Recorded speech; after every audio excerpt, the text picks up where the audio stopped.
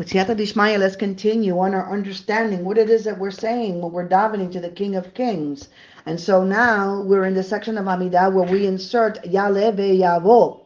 And when we say, our God and the God of our fathers, may their ascend, come forth and reach, appear, be desired and heard, and recalled our remembrance and our mission.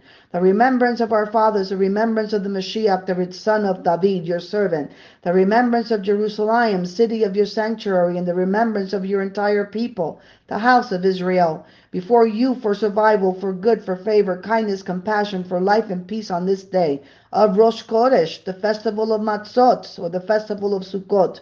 Remember us, my Master, our God, on this day for good. Be mindful of us on this day for blessing, and deliver us for life. In accord with the promise of deliverance and compassion, spare us and favor us. Have compassion on us and deliver us, for our eyes are directed to you, because you are the Almighty King.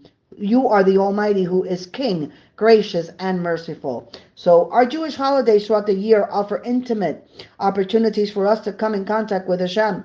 Hashem revels in his chosen people and looks forward to reuniting with them in the Holy Temple in Jerusalem. And these occasions are in many ways days of judgment, which each of us must answer God about whether we have achieved our spiritual goals in life. And all these days, whether they be Rosh Chodesh, a time of atonement for all their offspring, or the 3 festivals when we confess because of our sins we have been exiled from our land, are days when we open our hearts to Hashem. Our greatest joy on these days is that Hashem remembers each of us, what we've accomplished and what we have yet to accomplish. And so these words, when God remembers our deeds and considers whether we have fulfilled our spiritual missions in life, are the essence of God's judgment. Hashem cares enough to recall even our smallest of deeds when reflecting upon our purpose in life. In fact, Hashem reflects on our unique mission throughout the span of Jewish history. And from the time of our forefathers until the arrival of Mashiach, the descendant of David, Hashem views each of us as part of the great panorama of Jewish eternity. Yaleh ve'yavo may be seen as the expression of our feelings as our prayers go up to the temple on a holy occasion. In the Yaleh ve'yavo prayer, we can visualize the path of our prayer as it arrives in the place of the King.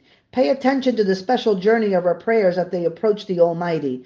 May they ascend, come forth and reach the Almighty, appear before Him, where they will be accepted and desired and counted among God's recollection of our deeds and remembrance of our mission on earth. When we approach the temple on these days of joys, we are reminded that whenever we approach the Almighty, we have feelings of both happiness and serious soul searching. On one hand, the 3 festivals reflect the happiness that we experience when we enter the palace of the King of Kings. We bring offerings to express our happiness and gratitude.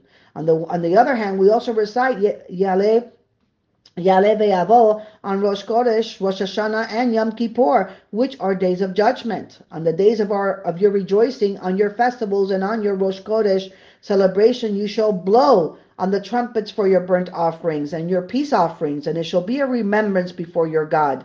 I am your Master, your God. So our Yaleh ve'yavo prayer encompasses all the major holidays of the Jewish year, both the most serious and the most joyous. It captures man during the various seasons of his life. And during these stages, when we ascend the Temple Mount, we realize that we are accountable to God at all times, and we are grateful for all that He has given us. Baruch Adonai Leolam, Amen ve'amen.